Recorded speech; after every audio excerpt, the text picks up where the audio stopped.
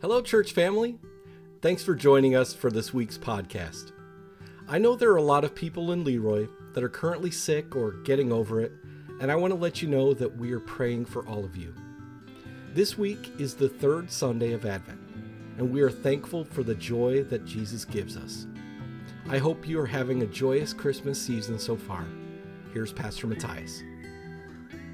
Well, friends, this morning, as we continue with our Christmas series, we are continuing to talk about the light that is born to us and what it looks like to keep the light on. And as we continue to look at the light, we are taking a look at one of the most famous Christmas stories, a story we hear every year, the story of the Annunciation. And so we have two readings. Our first is from the Gospel of Luke, chapter 1, verses 26 to 38. And the second from the Gospel of John, chapter 3, verses 19 to 21, a passage that's always interesting to keep in line or to read the story of the Annunciation in line with. But friends, from the Gospel of Luke, chapter 1, listen now for the word of the Lord. In the 6th month, the angel Gabriel was sent by God to a town in Galilee called Nazareth, to a virgin engaged to a man whose name was Joseph, of the house of David. The virgin's name was Mary. And he came to her and he said, "Greetings, favored one, the Lord is with you." But she was much perplexed by his words and pondered what sort of greeting this might be. The angel said to her, "Do not be afraid, Mary, for you have found favor with God. And now you will conceive in your womb and bear a son, and you will name him Jesus. He will be great.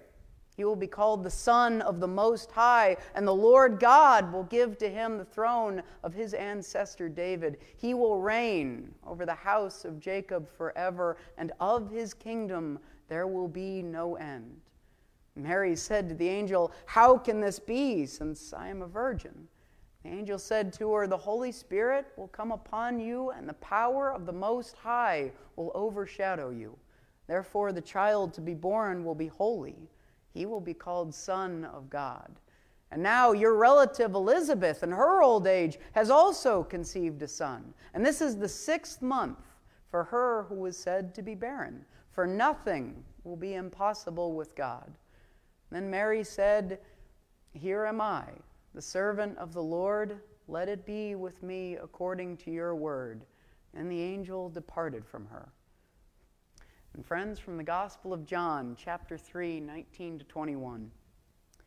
"And this is the judgment, that the light has come into the world, and people love darkness rather than light, because their deeds were evil. For all who do evil hate the light, and do not come into the light, so that their deeds may not be exposed. But those who do what is true come to the light, so that it may be clearly seen that their deeds have been done in God." Friends, the grass withers and the flower fades, but the word of our God stands forever. This is the word of the Lord. Thanks be to God. Lord, may the words of my mouth and the meditations of all our hearts be acceptable in thy sight, Lord, our strength and our Redeemer. Amen. It's a story we hear every Christmas about how in the 6th month the angel Gabriel was sent to a town called Nazareth to bring good news to a virgin named Mary that she had found favor with God. To say that by a miracle she would give birth to a child named Jesus, the Son of God. It's the Annunciation. It's one of the most read, analyzed, memorized, and painted scenes in the Gospels, and we hear it every Christmas season. However, for all the times that we've heard it and all the times that we've read it, there are always a few details about this story that readers tend to miss. For one thing, finding favor with God was a very serious matter in the Scriptures. In the Bible, it was because Noah found favor with God that Noah had been spared from the flood. It was because Moses found favor with God that Moses led the people out of Egypt. It was because Joseph found favor that he became governor of Egypt and Samuel was anointed prophet, all because they found favor. All throughout Scripture, from the Old Testament to the New Testament, if you found favor with God, it meant that the God of Israel had incredible plans for you.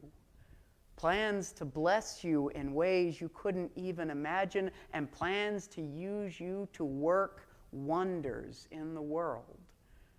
That's what's at stake when the angel Gabriel shows up and says, "Greetings, favored one." This is remarkable news. Mary has just been told she is God's beloved, that she is special, she has purpose. This is reason to celebrate, to rejoice, to give thanks to God. And what does Mary do when she hears this news? Mary is confused. Mary is alarmed and unsure of what to make of it. That may be the most important detail about this famous story that people sometimes miss.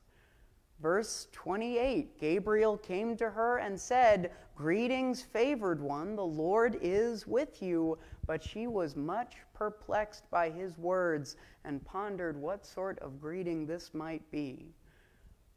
Mary is given the greatest news of her life, but at first, Mary doesn't understand how she could be God's favored one. Somehow in her mind, she isn't good enough to be. I mean, for all the ways that we sometimes glorify and place Mary on a pillar, it is important to know that at this point in the story, Mary is an illiterate, uneducated, dirt-poor girl from a nowhere town. She is an Israelite, which means that her life won't amount to very much in a Roman-ruled world. She is a woman in a patriarchal society where men make all important decisions, and she is a human being, which means that, like all human beings, Mary has flaws. Like all of us, she has undoubtedly made mistakes. Like any of us, she has regrets. Like each of us, she has problems and shortcomings that she does her best to keep hidden from everyone else. And so, more than just not understanding how she could be favored by God, I can't help but wonder if Mary was afraid to be. I mean, if Gabriel's words are true, then Mary is about to have a very big spotlight shined on her life, and Mary might not want that kind of life. After all, how terrifying would it be for any of us to be told that all eyes and all lights are about to be on you, revealing not just your best self, but possibly revealing those parts of yourself you'd rather keep hidden. Gabriel tells Mary she has found favor with God, but Mary doesn't get it. She doesn't understand how someone like her could be favored, and maybe she is even scared of shining a light on all those shortcomings she keeps hidden away that make her think she's not good enough. As unusual as an interpretation of that famous story as that may be, my guess is that that's an experience many of us can relate to. We all have mistakes that we try to hide. We all have flaws and shortcomings that we work hard to cover over. We all have our reasons to doubt, to question, and to think that we might not be good enough. And how frightening would it be if all those mistakes and flaws suddenly came into the light? Would our friends still like us if they knew all about us? Would our coworkers still admire us? Would our kids look up to us if they could see our weaknesses as well as our strengths? There are millions of people who go to work, go to school, go to home, living in the silent fear that they might be exposed, that they might be figured out and seen for who they are and might be rejected. Psychologists refer to it as imposter syndrome. It's when we doubt ourselves, feel like we're a fraud that doesn't belong, and when we start to live in the fear that if we don't keep up appearances, people might find out we're actually not good enough. And some people do this all the time. Some people do it all their lives. The only problem is that if we live in that fear of being found out long enough, if we stress about keeping our flaws hidden, if we spend enough time hiding under the perfect mask that we try to show the world, then that darkness we keep things hidden under can start to become the thing that defines us. That's what's going on in that passage from John 3. The word that John uses in that second scripture passage we heard for darkness is skatos. It's been a while since I threw Greek words at you all, and I know everybody just loves learning about dead languages. So there's your word for Christmas, skatos, which means darkness. However, the reason I bring it up is because skatos doesn't just mean darkness in the sense of bad or evil deeds, but at a deeper level, skatos refers to darkness that starts to control us, to define us. As one definition I read put it, skatos refers to persons in whom darkness holds sway. That's the thing about being in the dark. We aren't just in the dark when we do bad things, but when we become more focused on those bad things we once did than we are on the good things we might do. We aren't just in the dark when people see us at our worst, but when we become more afraid of what other people might think of us than we are of forgetting what we think of us. And we aren't just in the dark when we're part of a world that's afraid of the light, but when we start listening to all those buried reasons we aren't good enough more than we listen to the favored one our God calls us.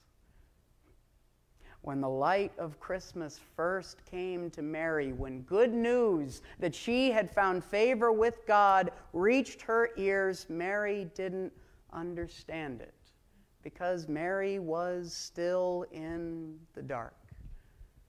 Mary had spent too long listening to a world that told her she wasn't good enough, had spent too much time anxiously worried about keeping the flaws and shortcomings of her life tucked away.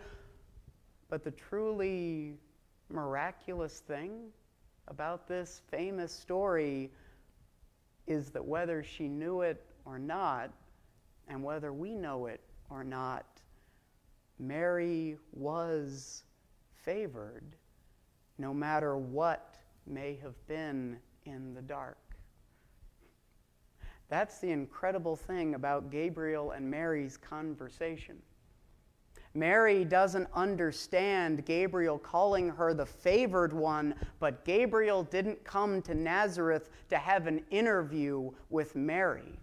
This is not a meeting to determine if Mary is the right fit, if she has the right skills, or if she's good enough to be the mother of Jesus Christ, depending on what mistakes, flaws, and problems come to light. No, she is already favored.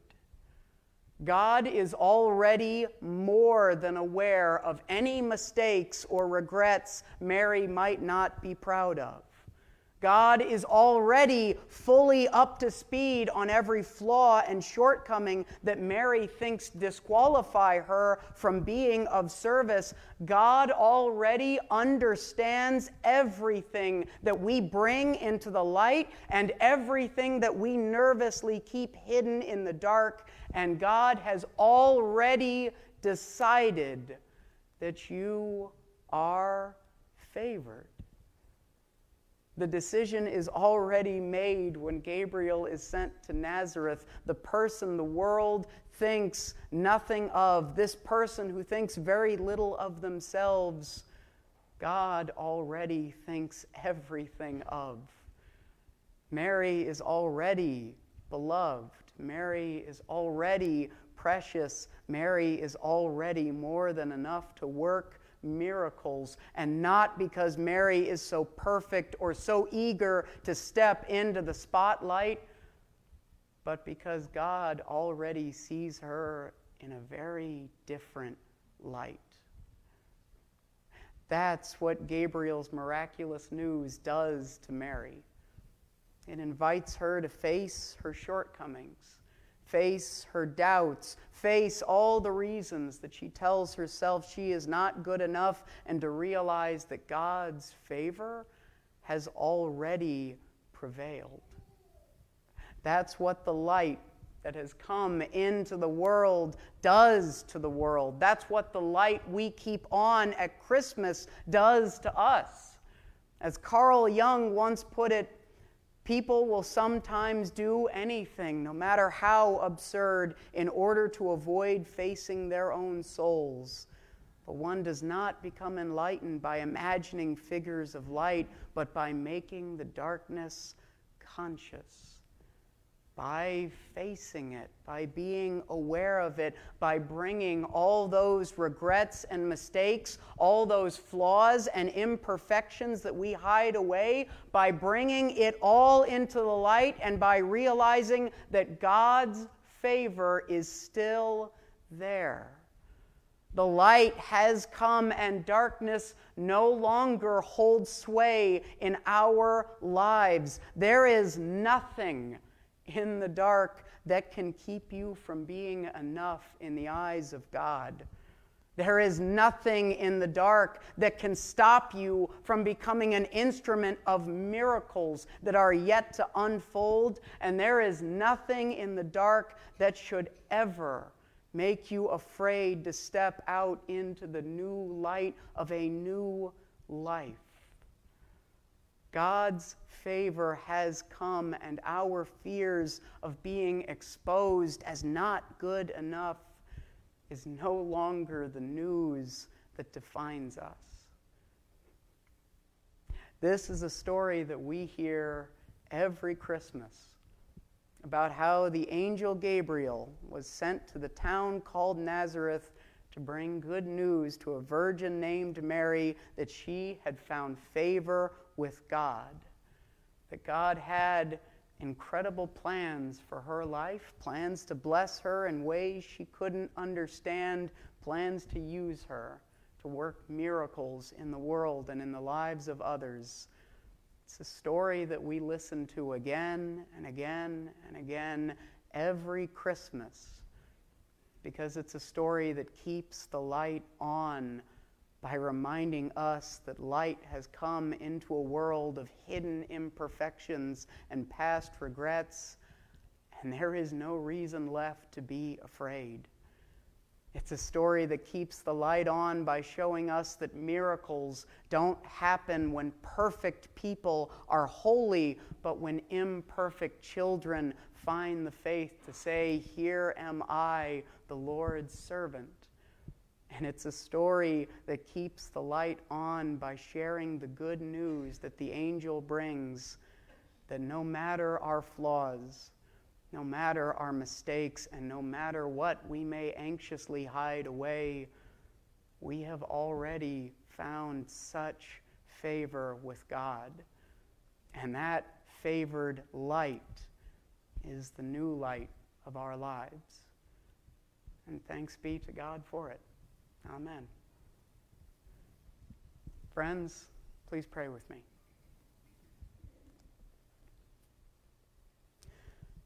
Holy God, in all that we face, in all our trials, all our imperfections, our mistakes and struggles, God, in all things, send your angel to find us and tell us that we are loved. In a difficult world that tells us we are never good enough, may Gabriel come and find us as we are, where we are, to greet us as your favored children. In long nights when we are afraid to face our imperfections and regrets, may your light come and shine on us and show us that you have already accepted us, flaws and all. Lord, help us to be like Mary, to hear good news and respond with a willingness to be your servant and to trust in your light to work miracles. In Christ's name we pray. Amen. Remember, next week at 9 a.m. will be the children's Christmas play. You don't want to miss it. I'm sure you'll see my youngest on stage dancing. Remember to leave the light on in your life, because we have a lot of chances to be Christ in our community. Be blessed and safe this week. Go in peace.